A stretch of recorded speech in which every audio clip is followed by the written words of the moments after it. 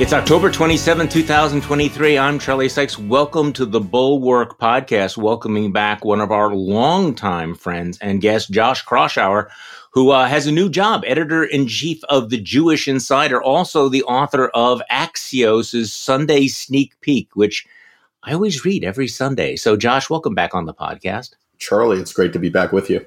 I have to give people a trigger warning. This is going to be one of the most disturbing podcasts that we have done in a very, very long time because I want to lean directly into, I think, the moral depravity of the pro-Hamas left, which my caveat, I am not confusing sympathy for Palestinians with being pro-Hamas. Those are two distinct things. I'm also not suggesting that all leftists and all progressives are embracing the kinds of things that we are talking about. But as I've learned, that caveat doesn't work with a lot of people because there's kind of a culture out there that the sense that you're engaging in both sidesism or whataboutism if you criticize anybody on the left. But this is a huge problem. And Josh, look, you and I have been doing this long enough. I am haunted by, I think, the worst mistake that people on the right made, which was to not confront the crackpots, the extremists, the people who are out on the fever swamp, because we never imagined that people like Marjorie Taylor Greene or Lauren Boebert or Matt Gaetz would be significant, that the bizarre YouTube freaks like Alex Jones and Steve Bannon, and yes, I am lumping them in, would in fact ever rise to a position of real influence. And then you wake up one day and you realize that the Republican Party is not Mitt Romney. It's not Liz Cheney.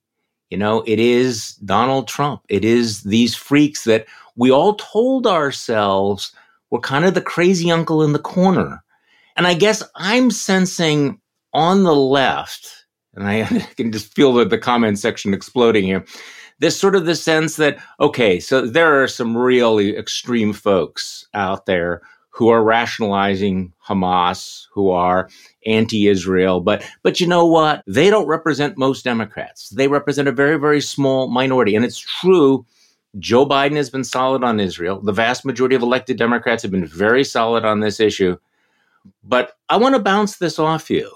How significant and how should we react to the fact that there is a large segment, not just on college campuses, but obviously focused there, of people who have decided that 3 weeks after the atrocities of October 7th, that they are going to rationalize what Hamas did, minimize it? To that question, Charlie, I mean, first of all, it's shocking. I feel like we can't hit more rock bottom, but you always see a new development in either extreme of either party that makes you just, your jaw drop. How is this degree of depravity, this degree of extremism celebrating the worst massacre of Jews at any given time since the Holocaust, a pogrom, and you have days later college campuses erupting in celebration? And this isn't just a few fringe people. When you had in 2019 the awful spectacle at UVA of neo-Nazis marching on UVA's campus saying Jews will not replace us, that was bad enough. But that was and Trump's reaction to that was bad enough. But that was one campus in one moment with a bunch of fringe figures. What we saw, Charlie, this week, really the last couple weeks, is on dozens, if not hundreds, of college campuses across the country, student groups on the left, on the far left, marching and celebrating the massacre of Jews and putting out exterminationist slogans and cheering. I never thought I'd see that.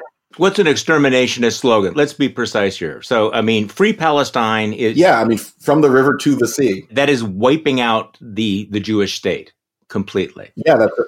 And I never thought I would see, yes, there's always crazies, there are extremes. We've talked about campus culture, Charlie, on the show quite some time. But the degree to which both you would have the number of students celebrating and ripping down posters of hostages being held in Gaza by Hamas, and these same protesters ripping them and tearing them apart and saying all kinds of insane things, I never thought that would be like 100 UVAs, right, in one day. And again, we're not saying that you have to support everything that the government of Israel is doing or not be critical of Israel. But what is happening now, I think, is at a different level. For example, when you have students at George Washington University project onto the side of the library, "Glory to our martyrs and free Palestine from the river to the sea. These are Hamas slogans.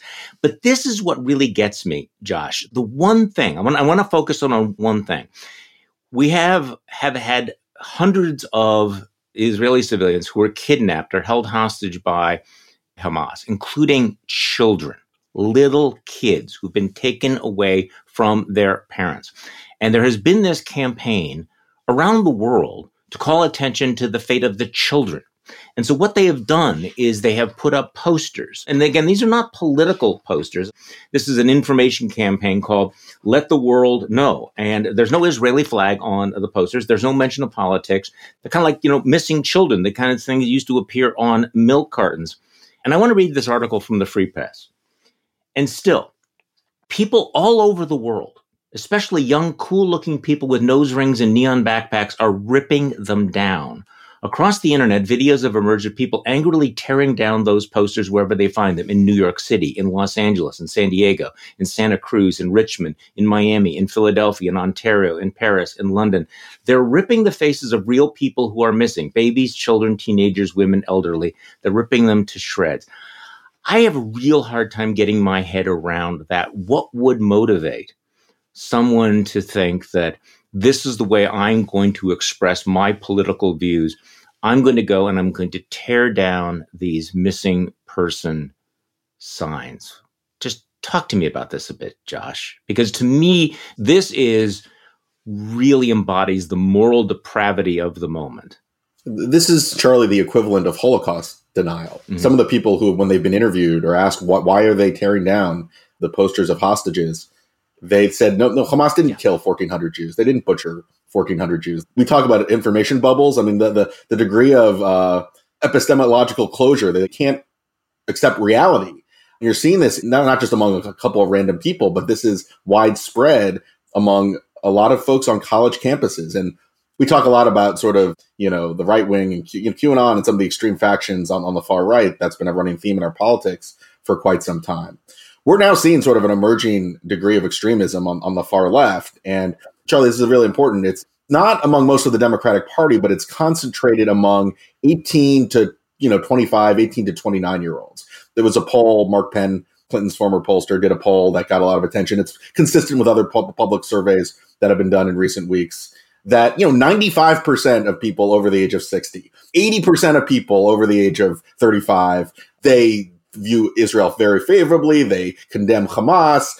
Hamas is as popular as Vladimir Putin among most Democrats. That's the good news. But among 18 to 24-year-olds, college campuses, it's basically 50-50. There's just this dramatic change at the very youngest end of the progressive and left-wing spectrum, at the youngest voters.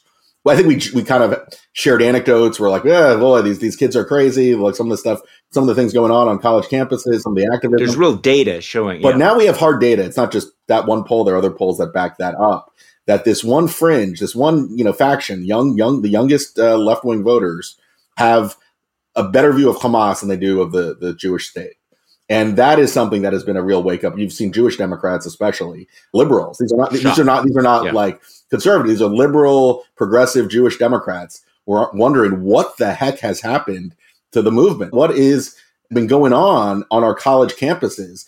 And we've seen so many examples, Charlie, of this like at the leadership level, where it's not just the students, Charlie, but you have university presidents, university administrators that don't have a negative thing to say about Hamas. They can't muster the strength to speak with moral clarity about what happened in Israel on October 7th.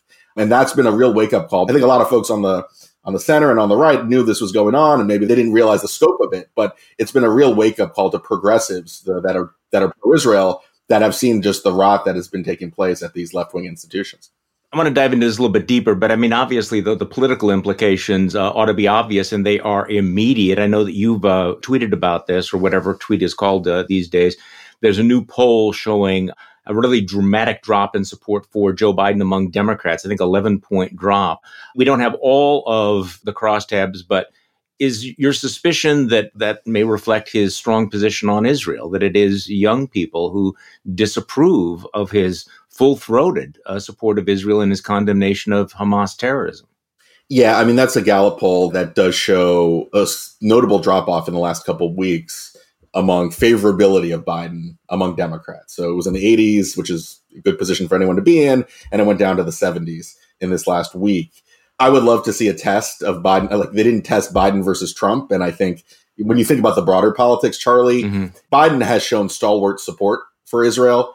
I mean, I think that's, in the long haul, probably going to help him a lot more than showing weakness and equivocation when it comes to terrorism. I mean, yes, Biden's caught between a rock and a hard place because he has this hard left base of young far left voters that are threatening to stay home or voting for Cornel West or even voting for Trump in some instances. I don't see that happening, but it's a threat that they're making right now. But I do think that if Biden didn't speak out, if he didn't show stalwart support for Israel, he would lose support among a lot of pro-Israel Democrats. So that number would also go down. And he'd also lose support among moderates and swing voters, because overall, support for Israel is as rock solid as it's ever been right in the aftermath of October 7th. So the challenge for Biden is to kind of, he's dealing with, a divided party, but it's important to note that it's a fringe of the party. It's like when Republicans have to satisfy the MAGA wing, though I will say that this is a smaller wing of at least right now, of the Democratic Party. And so far, Joe Biden has not allowed that fringe to hold the Democratic Party hostage in the way that the right-wing fringe has been holding the Republican Party hostage. So that right now is a very, very important distinction, isn't it? Correct. And you've had some of the most outspoken defenders of Israel, some of them, the clarion calls of moral leadership. Richie Torres, Democrat from New York.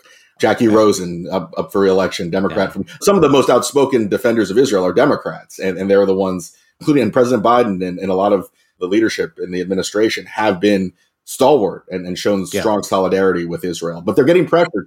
They're getting pressured from that far left. Richie Torres is a very young Democratic congressman from the Bronx, quite progressive, and has been as outspoken in criticizing, say, the DSA, the Democratic Socialists of America, as anyone that I've seen out there. I mean, really calling them out for their extremism. Now, look, critics are going to say, when we talk about the people tearing down the posters and these various other things, they're going to say that we're nitpicking, that we are taking a few random extremists and we are elevating them, that we're doing, somebody said, this is the foxification of the bulwark, that we're even talking about this. But the fact is that there is data, that there's a real problem. I mean, your publication, the Jewish Insider, wrote, in the 2 weeks since Hamas's massacre, Jewish students at American universities have expressed frustration and sadness at official university statements viewed as weak, in addition to being fearful of pro-Palestine student groups and faculty, some of whom have outright celebrated Hamas's attacks. And we have had these incidents. We had the incident at Cooper Union where Jewish students were chased into the library, where people were pounding on the door. Students at NYU chanting, "We want it all. We don't want no Jew state."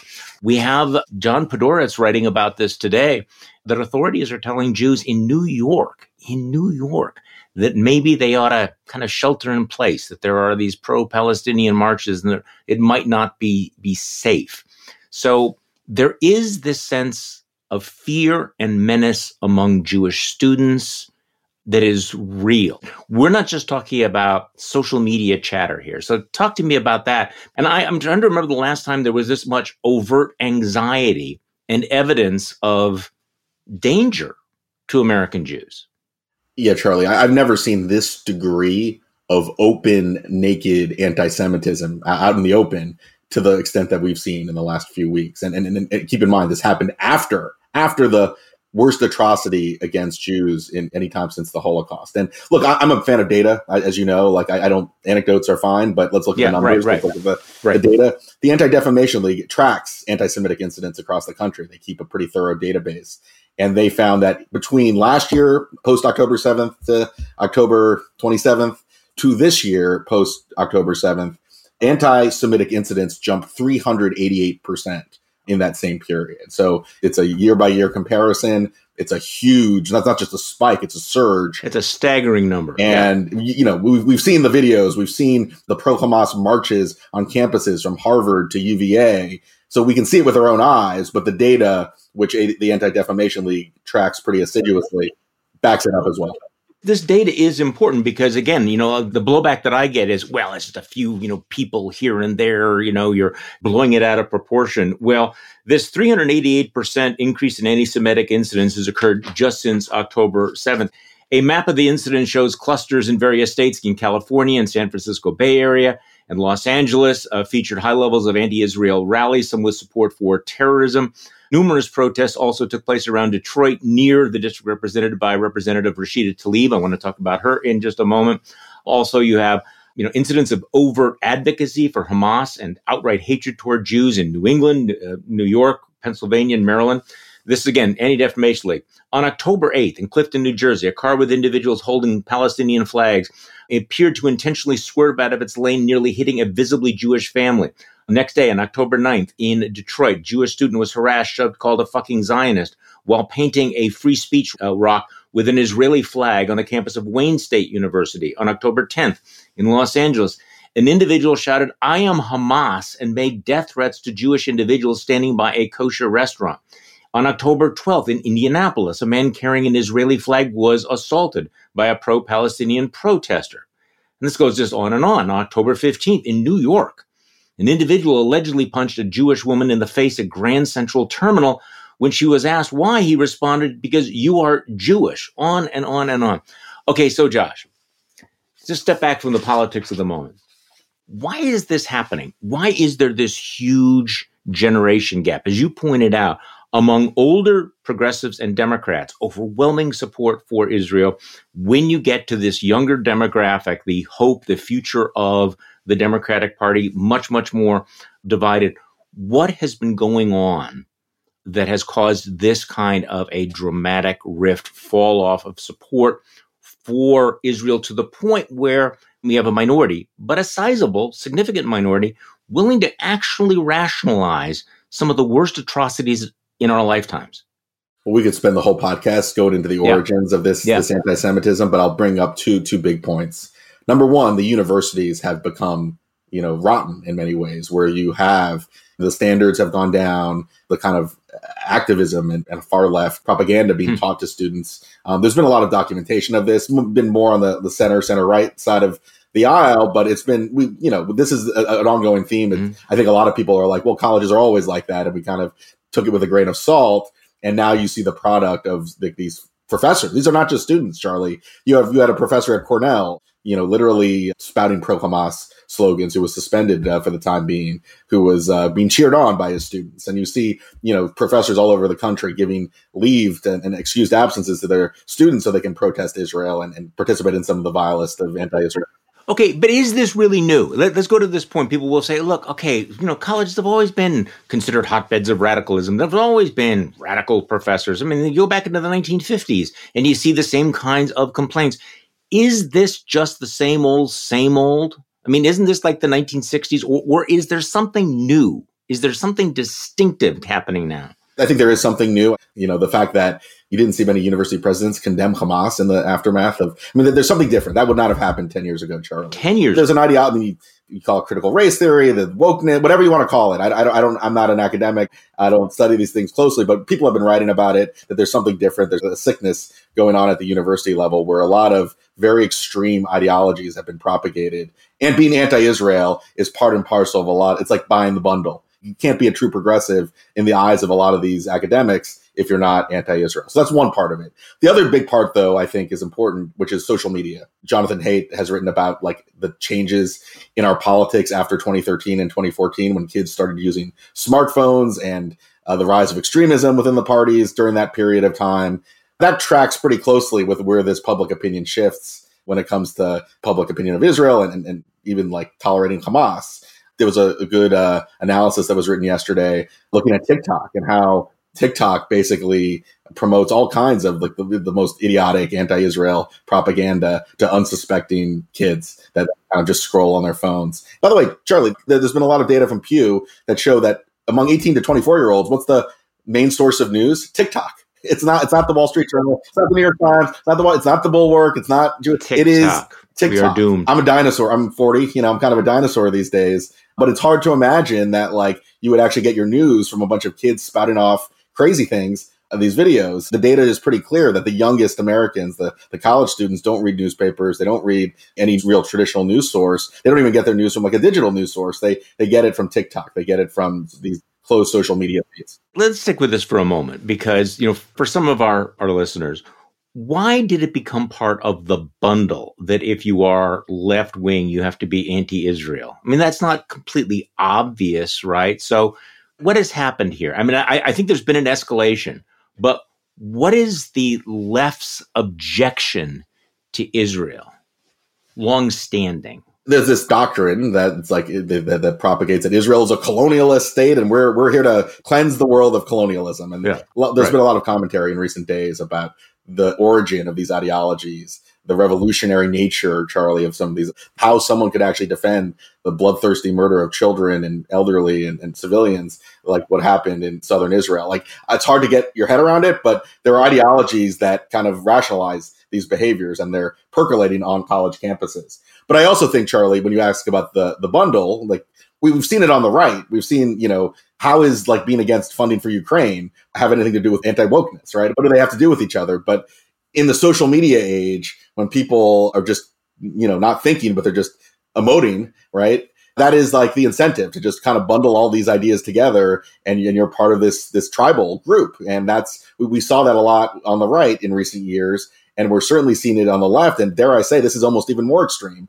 when you rationalize the butchery of children and everyone. They're kind of in the bundle of people who are oppressed. So we have to have solidarity among all of the oppressed peoples of the world, including the Palestinians. It does seem to be a leap, though. And I think this is what was really shocking to me and to others. It's a leap to say, okay, I may sympathize with you politically. Gaza is kind of a scandal for a long time. But then to watch what happened on October 7th and find ways to say, yeah, the Israelis had this coming. The lack of visceral, disgust, human reaction to what was done. Because it's hard to imagine more graphic atrocities than what took place here. And so you would think that, okay, people may have an ideology, but still have the capacity to be horrified. And I guess this is why I'm drawing this distinction between being sympathetic to Palestinians and just horrified by Hamas. I can understand why people would be very disillusioned and very suspicious of the government of Benjamin Netanyahu, who has been very divisive, among Israelis. So, nobody's giving him a blank check right now. And yet, how do you read these stories of the rape and the murder of women and old people and children, and then decide that the next day you're going to go out and tear down posters with the kids' pictures on them? There's something about the callousness and the depravity that seems almost separable from the ideology. These far left activists, Charlie, they view themselves as revolutionaries. We've seen this throughout world history. The Jacobins or during the Russian Revolution. I mean, that's the model for a lot of, and then you've seen, and I'm no scholar of the intellectual history behind some of these ideas, but that's how they think that, you need a revolution and you need to have awful things to happen for a revolution to take place. And Charlie, I also think a lot of these people are ignorant. They're following the mob. I mean, I think how many kids actually know anything about what they're, or understand what they're chanting, or they're going through the high school halls going, from the river to the sea. What percentage of those kids have any idea what that means? Right. The shock is that there's been sort of this alliance of like Islamist groups and far left campus activists. So what does an LGBT group have anything to do with, Israel? But there's these alliances among certain communities on campus. I don't think anyone knows at all about what they're talking about, but there's a mob mentality where everyone kind of sees a video on social media and then all of a sudden they gather and it's a festival of rage and hate. Let's go back to where we started, the need of every group to police its own. Give me your take on all of this. It seems that for the moment, the Biden administration has been very solid. The vast majority of Democrats pushing back very hard. People like Rashida Tlaib seem very isolated in the party right now. How do you evaluate the pushback? I mean, yes, a lot of university presidents failed the moral test here, but at least in the political world, I am sensing a willingness to push back on it. And you at the Jewish Insider, you've done some reporting on this. So what's your take? How do you tally this up? Publicly, President Biden has been pretty rock solid on showing his support for Israel. In fact, I think a lot of people don't appreciate the differences between the last Democratic president, Barack Obama, who engage in some degree of normalization and diplomacy towards Iran, and had a lot of top staffers that were much more hostile to Israel than the current administration. And I don't think you would hear like a President Obama say Hamas is ISIS, as President Biden has said. Yeah, I think the degree of support, the reminder that, Hamas, started this war and Israel's defending itself, as John Kirby said at the White House briefing yesterday. Those are important things to say. And the White House has been pretty strong when it comes to showing a moral clarity that you haven't always seen on the Democratic Party. So look, I think Biden has done a great job in terms of his public messaging. There's a concern in Israel about, they call it the bear hug, where, President Biden goes to Israel, meets with the families of hostages, shows an incredible amount of solidarity. Biden's approval in Israel has surged in the last few weeks. But there's also privately some urging that Israel should be more restrained in its ground invasion of Gaza, that maybe they shouldn't, take out Hamas as aggressively as they want to. Maybe they shouldn't open up another front and try to take out Hezbollah. So there's concern that privately they're kind of using the capital they've built up to sort of caution the Israelis and not to go quite as tough, against Hamas. You hope they are, though, right? I mean, you hope that they are exercising restraint and saying, if in fact you go in and there are massive civilian casualties, that you will squander a lot of goodwill, and that you will have handed Hamas the kind of propaganda victory that perhaps they had hoped for. On the Israeli side, too, that there's a war cabinet in Israel, but Netanyahu and Gallant, his defense minister, and one of the opposition leaders who's now a part of this war cabinet, they need to figure it out. There are different views on how to prosecute this war. So I think that's just sort of a sidebar to the public displays of support that this White House has shown Israel. You mentioned Rashida Tlaib, and I think the one similarity I think you're seeing, and we've reported on this at Jewish Insider, between the early years of Trump, when you asked Republican lawmakers, what do you think of this Trump tweet? What do you think of this crazy thing Trump said? And they claim not to hear it, or they would say, like, I don't believe that, but I don't know, I'm not going to condemn Donald Trump. We heard, aside from a few Jewish Democrats that have been very, very strongly pro-Israel, like Richie Torres and Jared Moskowitz from Florida, a couple others, but the vast majority of House Democrats claimed not to. Really? Hakeem Jeffries said he didn't know about Rashida Tlaib's tweet about basically falsely accusing Israel of bombing that hospital in Gaza and keeping it up even after it's been debunked. We talked to at least, I think, about a half dozen additional House Democrats who condemned what Tlaib had to say, but would not criticize Tlaib herself. So you're seeing that same dynamic where it's like, I don't know the tweet. I haven't seen the tweet. I haven't seen what they're saying, or I don't agree with what they're saying, but I'm not going to criticize the extremists themselves. Okay, so this is actually a pretty good segue to our discussion of what's going on with Congress right now. One of the first things that's going to happen under the new speaker, the fifth string speaker, Mike Johnson, will be censures and votes on expulsion. They're going to have an expulsion vote, apparently, on George Santos. They're also going to have a censure vote on Rashida Tlaib. What is your sense? I'm guessing that will pass because the Republicans have the vote. How will Democrats vote on that, the censure of Rashida Tlaib? I don't think it was a smart first move to have Marjorie Taylor Greene be the person who wrote the legislation. I mean, that's just... Nobody's accused them of being political geniuses here. So, I mean, you're literally looking at the two extremes. I mean, that's where politics are these days, Charlie, that's right. Tlaib versus Marjorie Taylor Greene. Look, the resolution, I think, is generally sensible, but there's some language about an insurrection. There were a bunch of pro-Hamas, people that gathered in a House office building.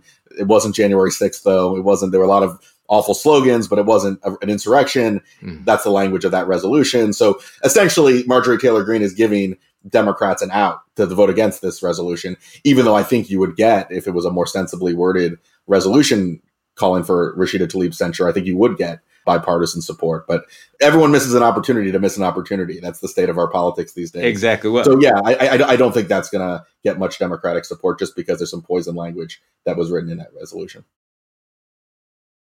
Let's talk about the other big story of the week. After 3 weeks without a speaker, we finally have a speaker. In my newsletter this morning, I'm, with all due respect, the NPR headline is something like, House Republicans end their infighting and elect a Speaker of the House. And I said, sorry, no, the infighting is not over. They still hate one another. The dysfunction is a pre-existing condition. So give me your sense of this ending where you end up with a guy that we all had to Google because nobody had ever heard of Mike Johnson. Guy has a very shall we say, checkered, colorful record. Apparently kind of a nice guy, but Adam Kinzinger describes him as Jim Jordan in drag. How is Mike Johnson going to do? I mean, how much rope is he going to get from the people who have shown a willingness to burn down the House if they don't get their way? You're right. I had to go to my Almanac of American Politics to look at the Mike Johnson bio because he's a bit of, he's not been a prominent member of the House Republican caucus. He's a very socially conservative Republican dating back to before he got into Congress. He has strong ties to the Christian conservative community in his district and across the country. Even Liz Cheney, in her book, or in John Carl's book, actually, said he was a close friend of hers when they first were freshmen in Congress. But when he denied the results and sponsored, efforts to overturn the election, that was a breaking point for Liz Cheney. On everything else, he's pretty much in the same space as Jim Jordan. But I will say that, like, a lot of people do change. I mean, there is an evolution when you're in leadership. It's easy to throw bombs when you're in the backbench or you're not in leadership. And it's going to be an interesting test to see if there's any evolution that takes place, because that was the problem. I mean, look, the best case scenario for Republicans is that he has credibility with the right. Maybe they listen to him more than they did with Kevin McCarthy. And if that's the case, then maybe he has. I mean, it's the Nixon goes to China dynamic. Maybe in a best case scenario, he can keep the right in line and actually forge a more pragmatic path. But I think, as you laid out, Charlie, that's not going to be easy. The Republican Party is divided between the MAGA, but I think the majority it's fair to say, is now in the MAGA camp. But you still do have a sizable share of rank and file Republicans. And that's, look, and then you have the 8 Republicans who, defenestrated Kevin McCarthy and are nihilists that really just destroyed the institution for 3 weeks. So it's not going to be easy for Mike Johnson. I guess the only thing you can say politically is I don't think anyone really knows who he is, and it may take some effort for Democrats to brand him negatively, even though he does have a pretty MAGA-oriented record. I think unless they're really, really bad, they will be able to brand him. But, you look back on what happened, and, the day before he was elected, I think it was very much in doubt whether any Republican could get 217 votes. Steve Scalise couldn't, Tom Emmer couldn't, Jim Jordan couldn't, Kevin McCarthy couldn't. And so it was kind of remarkable that he got unanimous support. So a couple of things happened. You had, this, as I described it, the squishes, did what squishes do. They, one after another, they caved in. It just felt like one of the underrated factors here was just simple exhaustion. They just were sick of it. He was the next man up, and all the people who might have appeared to be taking principled stands or might have cared about some issue, the Ken Bucks of the world, the Michael Lawlers, it was like, okay, we're just done with it. It felt like an exhausted caucus that was just done with it. Look, Charlie, it was embarrassing. I mean, the Republican Party looked like the most dysfunctional governing body on the planet after the and they knew they looked stupid. Yeah. I mean, they defenestrated their leader. They couldn't find anyone else. Jordan, Scalise, Emmer, no one was acceptable. These ugly personal feuds, by the way, which continued to this day, are now out in the open. Which continue. I think it's fair to say there's a bigger, or at least as much of a divide between the MAGA wing of the Republican Party in the Congress and the McConnell wing, right, in the Senate, which has a lot of different views on major policy issues, as there is between McConnell and Democrats, right? And on foreign policy, McConnell was actually echoing Joe Biden and supporting the foreign aid package for Ukraine and for Israel. We'll see what happens in the House, but I know a majority of the Republicans in that body are dead set against anything for Ukraine. So we talk about different countries have coalition governments, right? Republicans essentially have a coalition party, right? They have two sides of the party that are increasingly at odds with each other on fundamental issues of what it means to be a conservative. And I think that the loyalty to Trump kind of papers over some of those really serious ideological divisions that are only growing. And this is what's so interesting about what Mike Johnson's going to do. It looks like the Gates caucus is going to give him a little bit of flexibility on not shutting down the government, going ahead with a CR. So, for the next couple of weeks. But this is not a honeymoon. This is a reprieve because, again, as you mentioned, the math hasn't changed. The divisions haven't changed. This is still Donald Trump's party. So I guess the immediate question was, will they shut down the government? Probably not. But what happens with Ukraine and Israel? Because that seems to be the one real breaking point, not just between Democrats and Republicans, but as you point out, between the Senate Republicans and now the MAGA-fied House majority. What do you think is going to happen? How will this get resolved? Joe Biden and Mitch McConnell want to link Israel and Ukraine. Republicans in the House aren't going to go along with it. What happens? So I think you're right about on the government funding. I think there will be something of a reprieve. The Republicans don't want to go through the chaos of the last 3 weeks all over again. It's interesting. Mike Johnson was one of the Republicans who voted against Ukraine aid in the House beforehand. Yeah. But he did give comments since being elected speaker, signaling maybe a little bit of a degree to compromise or have a larger discussion. So the mood in the caucus is to fund Israel, not Ukraine, or at least to separate the two, not bundle them together. And a lot has happened since McCarthy was ousted as speaker. And I do wonder if the mood has changed a little bit in terms of trying to help Ukraine. A lot of Republicans in the Senate are linking the fight for freedom and the fight against totalitarianism and tyranny. And then Biden's doing the same. And it may be a tough sell, but the mood may have shifted a little bit. And maybe Johnson has a little more running room than McCarthy would have on that front. Well, I mean, that's obviously, urgently necessary. And again, we're in this situation where if there was an up or down vote on the floor of the House, I think Ukraine aid would pass overwhelmingly with a bipartisan majority. The question is whether or not he can allow that vote to take place, given all this. Okay, this feels like a footnote and maybe even an irrelevant footnote, but it is interesting in the far reaches of MAGA. And I've gotten used to now looking at things that, again, you might have ignored before, kind of the cloud on the horizon, because we've seen how fast that cloud on the horizon, comes here. The number of sort of right-wing media influencers who are going after Johnson because of, and they're holding against him comments that he made back in 2020 that were sympathetic to George Floyd, the black man who was murdered in Minneapolis. And at the time, he had some sympathy for him. He said, yes, it was murdered. And he talked about, the problem of being black in America. And it's a very different Mike Johnson than we've seen more recently. Well, you have folks on the right who are now saying, he can't really be MAGA if he, in fact, believed that Black lives actually mattered and showed sympathy and concern about racism. And so I don't know whether this is going anywhere, but anytime these things percolate, you at least have to be aware that there are folks in the MAGA world who are already, planning to, cut him off at the knees. Well, look, and the lesson from this whole conversation is that crazy ideas that bubble up online can suddenly become mainstream overnight. We've seen that lesson. Exactly. And we're seeing it all over. And, we may joke about it or think it's marginal, but those are the types of ideas that can really metastasize. And one of the reasons, again, to repeat what we said before, is this is the real danger of the tribalization, is that when you buy in, you have to buy the bundle and you have to buy all the allies. And some of those allies are going to take you into places you do not want to go. And trust me, I have lived this experience. So it's with a great deal of history that I am urging people on the left, do not downplay what is happening right now, because the future comes at you really hard and fast in ways that you did not necessarily expect. Josh Kraushaar, thank you so much for joining us again. We're going to look forward to your Sunday newsletter from Axios. It comes out every Sunday. When should we get it in our mailbox? Every Sunday afternoon. Just sign up at Axios.com to sneak peek, and you can sign up at Jewish Insider, JewishInsider.com, and get our daily kickoff newsletter every weekday, Monday through Friday. Which I do. Josh is, of course, the editor-in-chief of Jewish Insider. And thank you all for listening to this weekend's Bulwark podcast. I'm Charlie Sykes. We will be back on Monday. We'll do this all over again. The Bulwark podcast is produced by Katie Cooper and engineered and edited by Jason Brown.